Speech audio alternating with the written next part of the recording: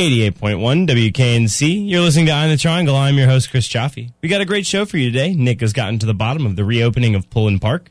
Mark has a report from Fiesta del Pueblo. Nate interviewed someone from the Teen Center. Jake brings us some news that isn't. And we have a report from Shackathon. However, first let's go to our very own meteorologist, Katie Costa, for the weather. Well, it looks like we will be seeing rainy and stormy weather conditions for the rest of this work week, since southerly winds will pump in warm, moist air from the south tonight through Saturday. Expect our chances for rain and thunderstorms to start this evening with mostly cloudy skies and a low of around 66. Now be sure to grab your umbrella on the way out the door tomorrow, since our rain chances will increase to about 70%. Temperatures will be slightly warmer than we saw today, with a high of around 79 degrees. Expect our rain chances to continue into tomorrow evening, with temperatures falling to a comfortable 67 degrees. Now on Thursday, expect stormy weather to make its way into the Triangle, along with temperatures finally hitting that 80-degree mark once again.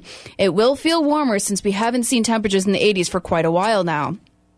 Thursday evening will be warm with a low of 70, but we still have stormy weather conditions in store for us in the evening, so be sure to grab that rain jacket on your way out Thursday night.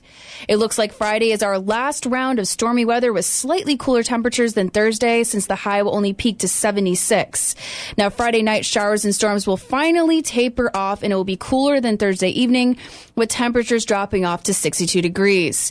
Saturday, a cold front will move through the Triangle in our favor, so good news is that we have a beautiful, dry weekend ahead, with partly cloudy skies and highs in the upper 70s.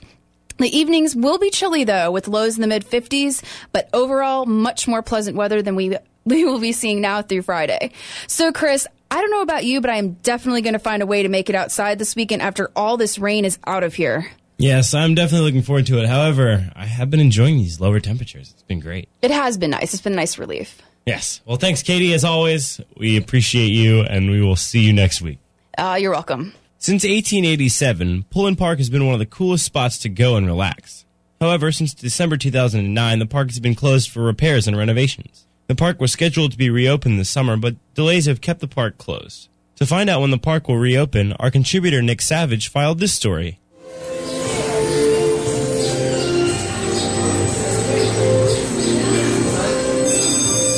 For nearly 2 years, the familiar sound of the merry-go-round at Pullen Park has been replaced by the sounds of construction and renovation. But soon, this November in fact, the Pullen Park amusement area will be reopened to the public.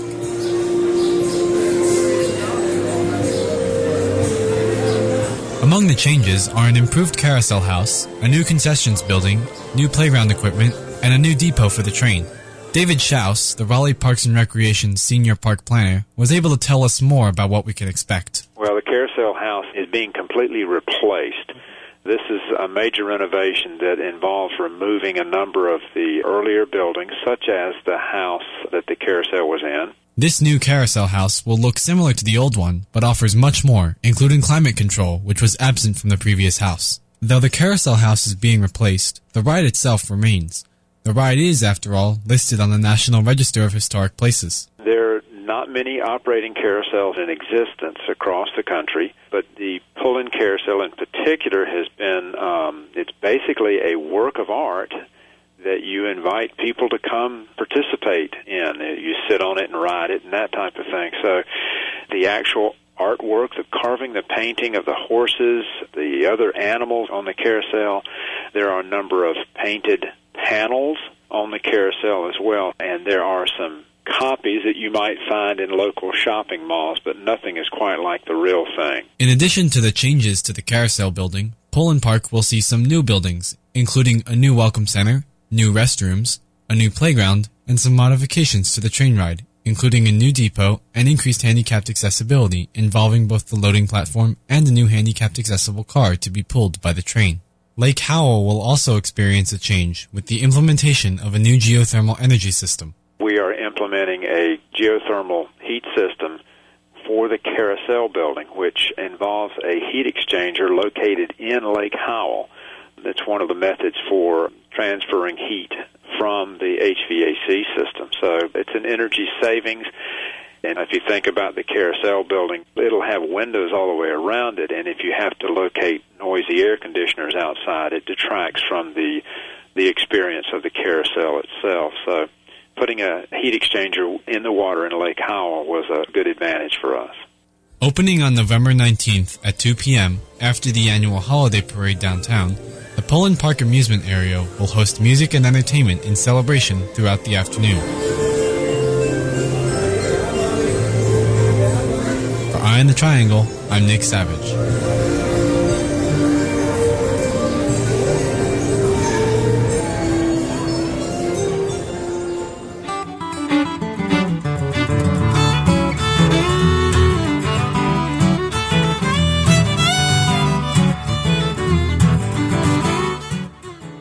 Good evening, ladies and gentlemen, boys and girls of the world, and welcome to another exciting segment here on Eye on the Triangle. This is yours truly, Nate G, and today I'm joined by a very special guest, the director of the Teen Center, Mr. Chris Cook. Chris, how are you doing today? I'm doing pretty good. Now, Chris is one of the leaders in the community who's taking the charge to lead the Teen Center to help inspire, motivate, uplift, and guide our youth so that they can be the future leaders of tomorrow. And today, Chris is going to talk a bit about what the Teen Center is doing to help that cause. As always, don't you touch that dial. Let's jump straight into the interview.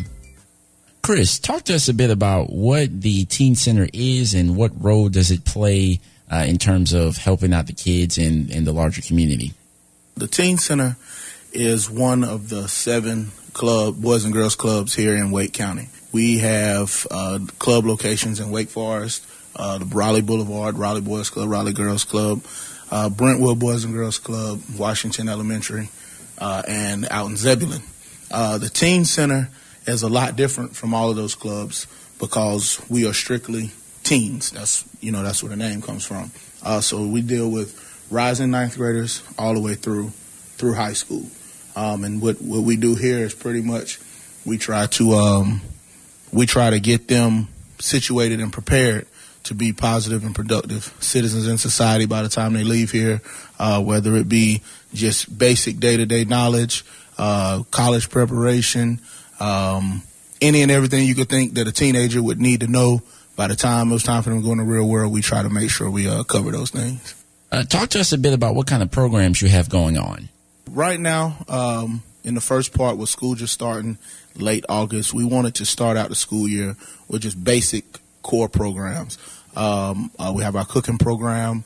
We have our Money Matters program, which is financial literacy, teaching the basics, budgeting, things they need to know definitely.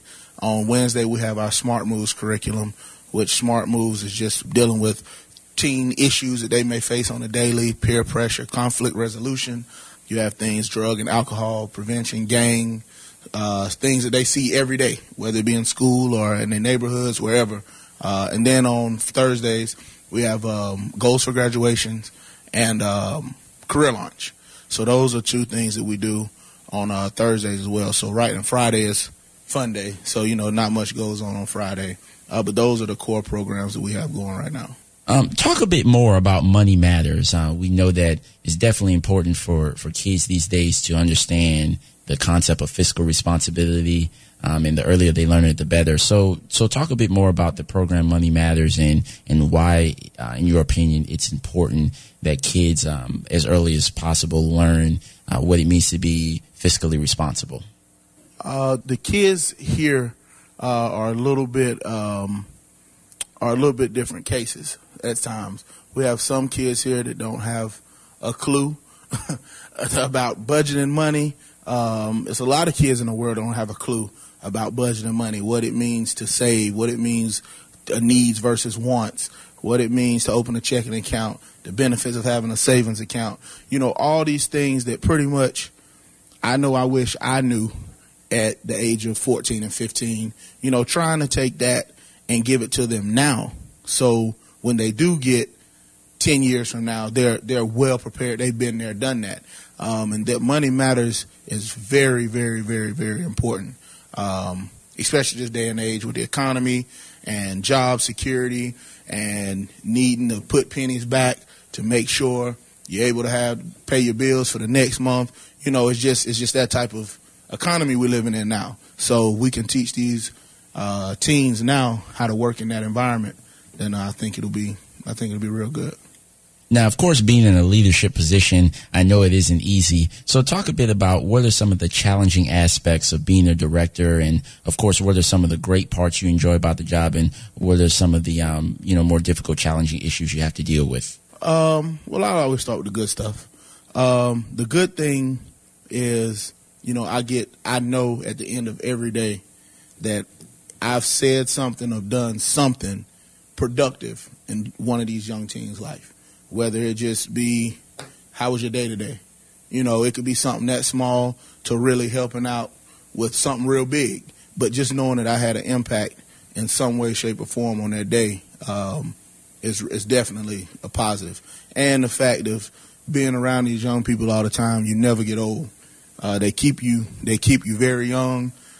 So that is definitely a plus. Also, I would say challenge-wise, probably to get this generation's mind frame out of the way it is right now.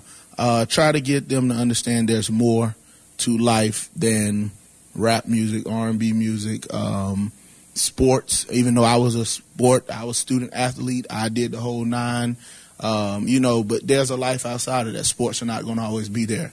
But trying to change their mind frame from that to the real world, which I know they're teens, I understand that, so it's going to take them a little bit of time, years, to get it, but the challenge of it is they just don't want to hear it right now.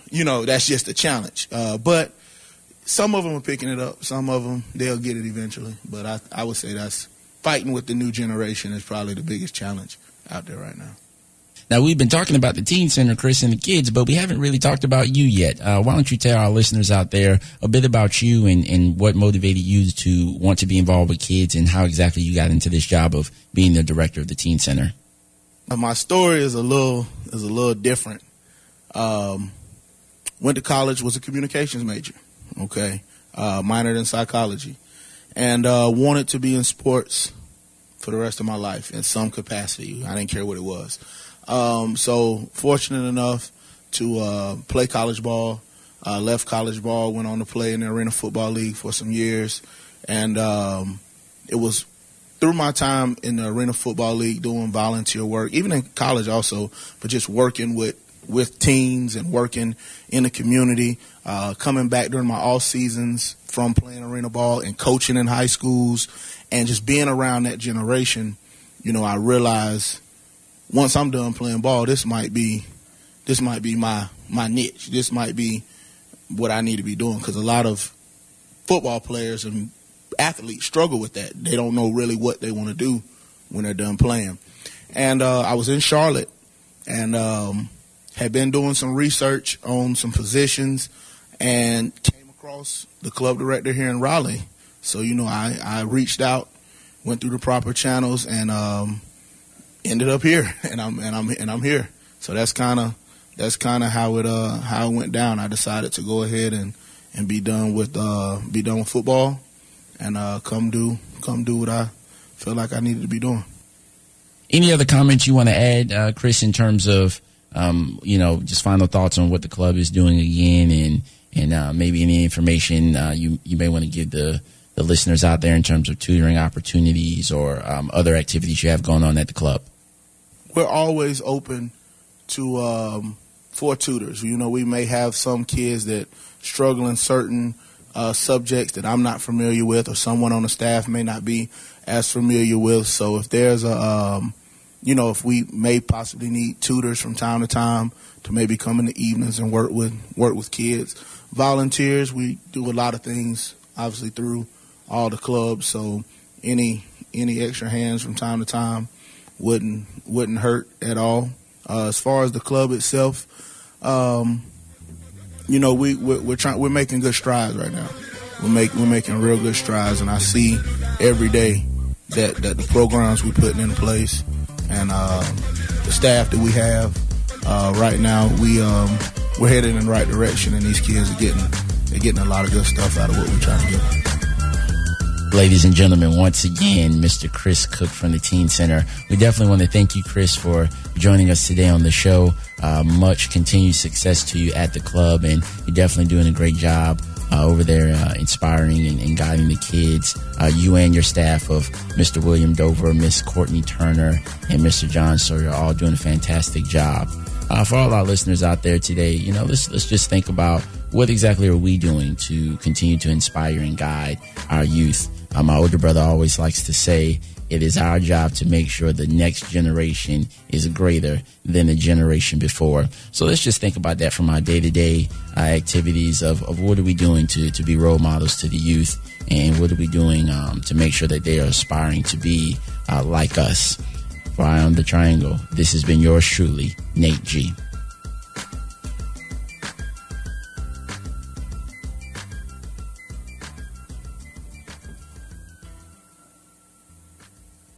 You're listening to Eye on the Triangle. I'm your host, Chris Chaffee. Next, we have a story from Mark Herring, who visited the Fiesta del Pueblo at the fairgrounds last weekend.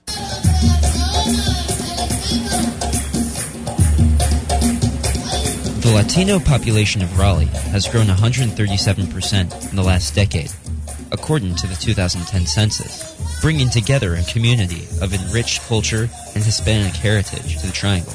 La Fiesta del Pueblo is the flagship event celebrating the Latino culture of Raleigh, and within 18 years, it has developed not into just a cultural exposition, but also a public awareness event regarding health and legal issues that affect the Hispanic community. I talked to Natalia Ospina. I'm a junior at NC State. And she told me a little bit about the migrant worker activist group she works for. I am here at Fiesta del Pueblo working with Student Action with Farm Workers, a nonprofit whose mission is to create diverse coalitions with students and farm workers. I worked as an intern in the summer in rural Virginia, and I went out into the camps, worked with farm workers, as well as did some health outreach, which was trying to inform farm workers about their rights, as well as trying to get appointments for them, and worked in a clinic. So if you all are interested, you should check out the website, saf-unite.org. What are the biggest issues that migrant workers are facing? Pretty much just not knowing their rights, as well as just being in a location where they don't know anything. They have no transportation to get to their health appointments. That was the biggest deal for us in Virginia, as well as just a lot of different things, the kids, getting them to school, just many issues that we have to overcome. Along with homemade tamales and handmade tortillas, there were tents filled with health professionals, helping distribute information about various health issues that afflict the Latino community. This is what volunteer Marisol Casas had to say. Just trying to help because there's a lot of people, the Hispanic people, that doesn't know about breast cancer, so we are trying to help them. And is breast cancer a health issue that a lot of Latinos don't know about? They don't know about it, that's the thing, so that's why we want to try to transmit that to them. What's the role of education? Well, we're just trying to help about the health. There's a lot of things like diabetes and health problems that they don't know where to get the information from. So that's why we're trying to explain to them. Could you introduce yourself and explain what you're doing here at Fiesta del Pueblo? Sure. My name's Dakota Bentz, and I am here for a class, and I'm translating at the health fair. I've been translating at the sickle cell booth, and I'm just trying to get information to people of the Latino community. What's the importance of health education for Latinos? I think a lot of people who come here from other countries, or just like people in the Latino community, don't have the means to get education. A lot of people don't know where to go to find information about their own health, the health of their families. So I think it's great that we're out here just letting people know what's going on with their bodies and what they can do to stay healthy. Okay, and what are you doing exactly at the sickle cell booth?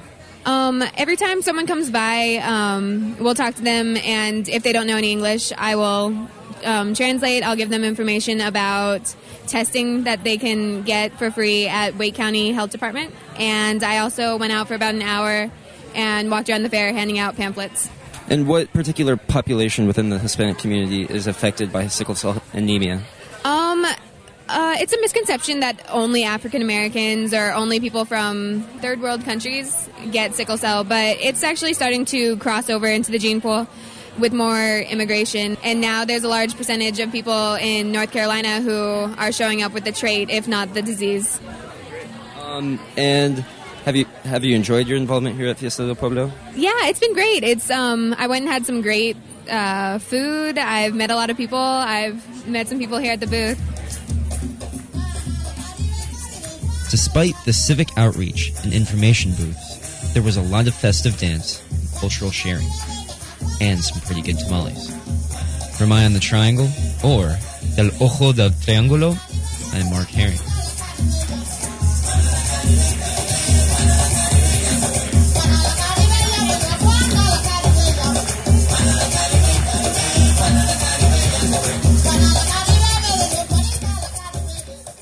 Thanks, Mark. And this weekend was a very busy one here in Raleigh. Not only was Fiesta del Pueblo going on, but SparkCon was in full swing. Our contributor Selma went to SparkCon to see what was going on downtown. Testing. Testing. Testing.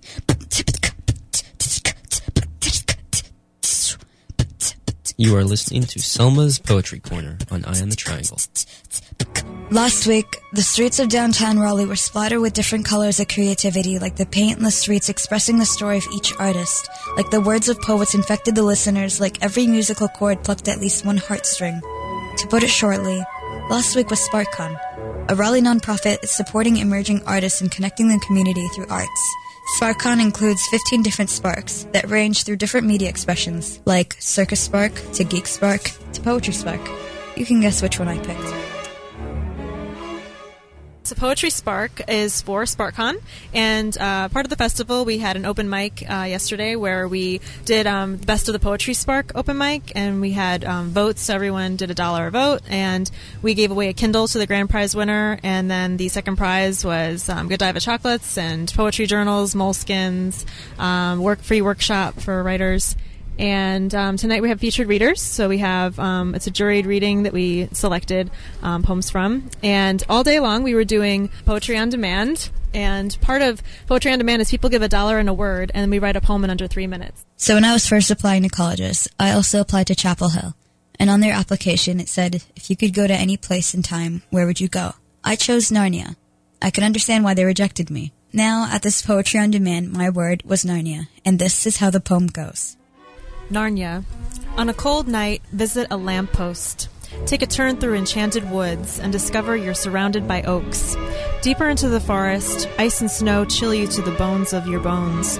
You'll think you're in Narnia, but you used the wrong wardrobe. Instead, your walk-in closet took you to Raleigh, enchanted with painted streets in the rain, like Monet taking a pass at a canvas road. I'm Tara Lynn Groth, and I live in Raleigh, and I'm a writer. Tara wasn't the only poet I came across at the booth. Pamela also gave me a poem, and hers was about chicken wings. Chicken wings. Hot, battered, fried, smothered in gravy or barbecue, dipped in ranch, honey, mustard, blue cheese. I'm licking my fingers, double dipping, sucking the meat off the bone. These wings make my heart sing. I'm Pamela Taylor, and I'm from Durham. In addition to her poetry, Pamela also explained where Poetry on Demand comes from. Well, it actually comes from this book called Writing Down the Bones by Natalie Goldberg, and she talks about spontaneous poetry booths as a way of encouraging writers to be able to write.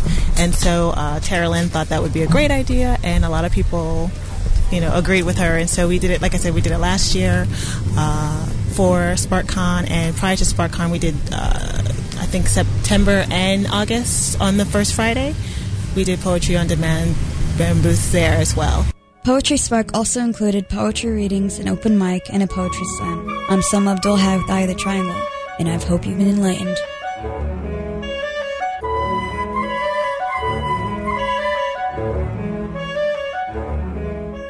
Now we turn our attention to all the news that isn't with Guy McGimp. Good evening, I'm Guy McGimp, and this is your news, my way. For our first story tonight, we go to New York, where the Prussian ambassador to the UN was removed today after it was discovered that Prussia had actually ceased to exist in 1947, a full 2 years after the founding of the UN in 1945. Evidently, the state of Prussia has had no less than 6 UN ambassadors since the country's collapse in 1947, essentially making it the last Prussian office in existence. Well, all that changed today when Ambassador Horst Franzl was escorted from the UN after a clerk noticed the state of Prussia had been sitting on the Economic and Social Council for the past 2 years. This was brought to the attention of the Secretary General for the United Nations, who called it a, quote, rather embarrassing blunder, and called for the failed state to be ejected from the United Nations immediately. Ambassador Franzl, now without a job, has essentially become the last citizen of a country that no longer exists, and therefore has nowhere to call home. The UN debated today over what to do with the countryless statesman, and ultimately decided Mr. Franzl would become a ward of the world. Now we turn to national politics. The president today rolled up his sleeves and gave a speech to a group of blue-collar workers before stepping down from the podium to join them. After shaking hands with them, the president ate some hot dogs, played cornhole, and participated in other activities that the, quote, normal people of America like to do. Meanwhile, back in Washington, opposition leaders gave a speech saying that, quote, we didn't actually listen to his speech, but whatever he said, we're against it. These remarks come as both sides call for quick action to help a struggling economy. We'll just have to see whose ego is bigger, I suppose. On the subject of jobs, you may have noticed that more and more people are out of work because you are A, currently homeless, or B, surrounded by homeless people. Well, good news for anyone currently looking for a job. According to a recent study by the University of Southern North Dakota, those who go out and apply for a job have a 50 to 60% better chance of landing a job than those who do not. Results are inconclusive, and so far scientists have been unable to give an explanation for the correlation. But reports suggest that if you've been looking for a job, you just might want to pick up an application from that store with the Help Wanted sign in the window. Who knows, you just might land a job. Certainly couldn't hurt your chances. Next we go to Louisville, Kentucky, where a year-long manhunt, or perhaps more appropriately ape hunt, ended today after an escaped chimpanzee was found, of all things, competing as a horse jockey. Chuckles, a chimp, escaped from the Bronx Zoo in New York City last July, and when authorities were not able to locate him, assumed the worst for the poor ape. But Chuckles turned up safe and sound last week when authorities got an anonymous tip about a horse jockey who looked, quote, just a little too apish. The jockey in question turned out to be 24-year-old Glenn Bittner, but while they were down there, they discovered another jockey who was in fact pure chimp. As it turns out, Chuckles competed in the Kentucky Derby last May on a horse named Mr. Jiggers and actually placed 9th. Both Derby officials and animal control officials were unable to offer explanations as to how the chimp managed to qualify for the Kentucky Derby, and why nobody noticed a chimp riding last May. A zoo official who asked to remain anonymous was quoted as saying, we think he may have stowed away on a southbound train, but at this point we really have no idea. Not to worry though, Chuckles was fine and now is home, safe and sound. And finally tonight, good news for anyone with money. Stocks are up, bonds are up, unemployment is down, and the U.S. is currently running a huge surplus. Whoop, that's upside down. Excuse me. Well, that's all that's going on in your world tonight. I'm Guy McGimp, and that was your news my way. Good night.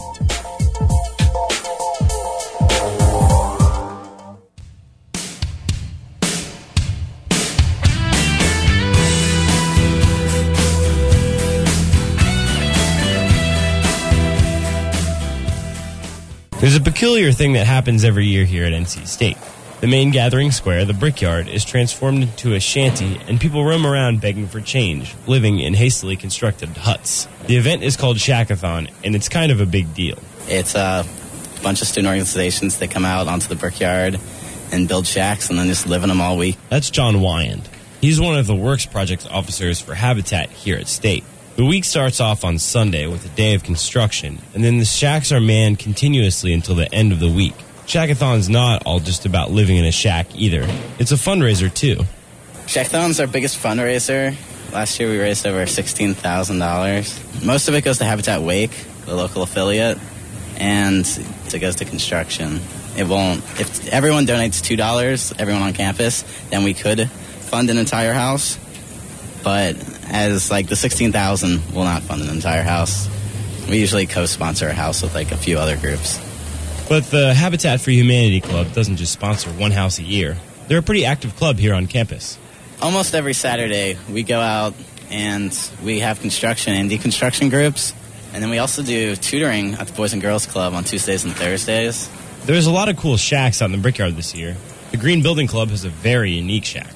Well, our shack is a geodesic structure made of white circles with folded into circumscribed triangles that forms basically a amorphous blob of sorts. Well, this shack actually started with a class assignment for prototyping class in the School of Architecture and the College of Design.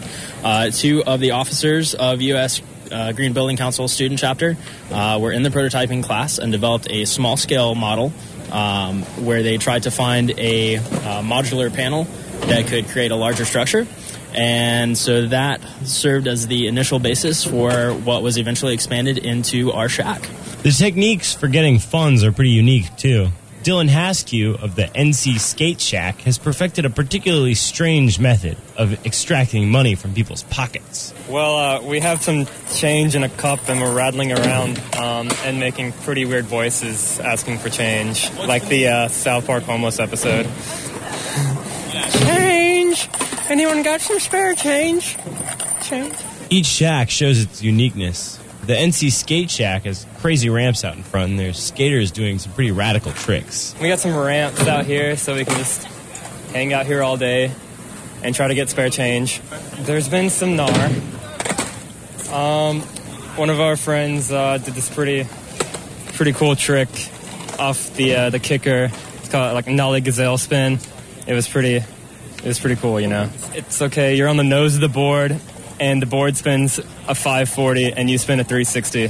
Shackathon is probably the only excuse NC State students get to sleep out in the Brickyard every year. It'll be going on until Friday. For Eye on the Triangle, I'm Chris Chaffee. The last thing we have for you this week is This Week in History, brought to you by Nick and Dave. Hello, and welcome to This Week in History. I'm Nick. And I'm Dave. This week in 1580, the explorer Francis Drake completed his circumnavigation of Earth. It took him nearly 3 years in his ship, the Golden Hind, to complete his voyage. It took mankind 344 more years to repeat this feat in an airplane. In 1776, Nathan Hale was hanged by the British for his activity as an American spy. You might recognize this quote, "I only regret that I have but one life to give for my country." That's Nathan Hale. In 1780, American officer turned British officer Benedict Arnold handed the plans to West Point to the British Army. He had turned his coat in 1779 because he felt that he had not been given the accolades that he deserved by his superiors.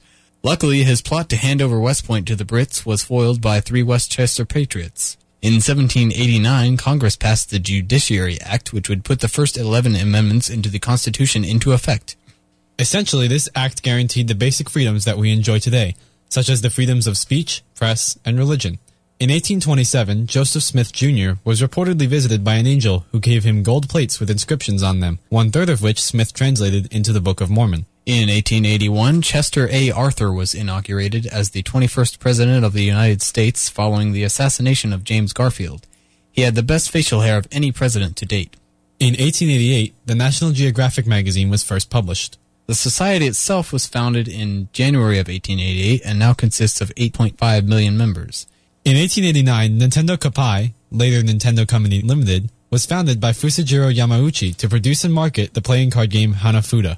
No one knows that game anymore, but the whole world knows the Italian plumber known as Mario.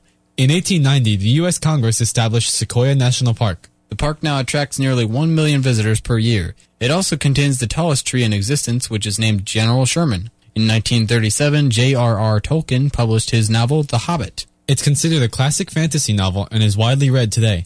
In 1968, 60 Minutes debuted on CBS. It has run every week in the 43 years since then and has garnered 78 Emmys. In 1981, Sandra Day O'Connor was unanimously approved by the Senate as the first female Supreme Court justice. She had been nominated by Ronald Reagan and remained a justice until 2006. She is now the chancellor at the College of William and Mary. Let's do birthdays, all 20-something of them. Irish brewer Sir Arthur Guinness was born this week in 1725. In 1849, Ivan Pavlov, Russian scientist famous for his experiment with dogs, was born. In 1874, Gustav Holst, an English composer famous for The Planets, was born. In 1878, Upton Sinclair, author of The Jungle, was born. In 1880, Sarah Knauss was born. She became the oldest American to ever have lived. Franklin Clarence Mars, founder of Mars Incorporated, was born in 1883 this week. T.S. Eliot, the author of the love song of J. Alfred Prufrock, was born this week in 1888. William Faulkner, American writer and Nobel laureate, was born in 1897. Shel Silverstein, a famous American humorist, author, and poet, was born this week in 1930. The famous glass sculptor Dale Chihuly was born this week in 1941. Stephen King, famous American author, was born in 1947.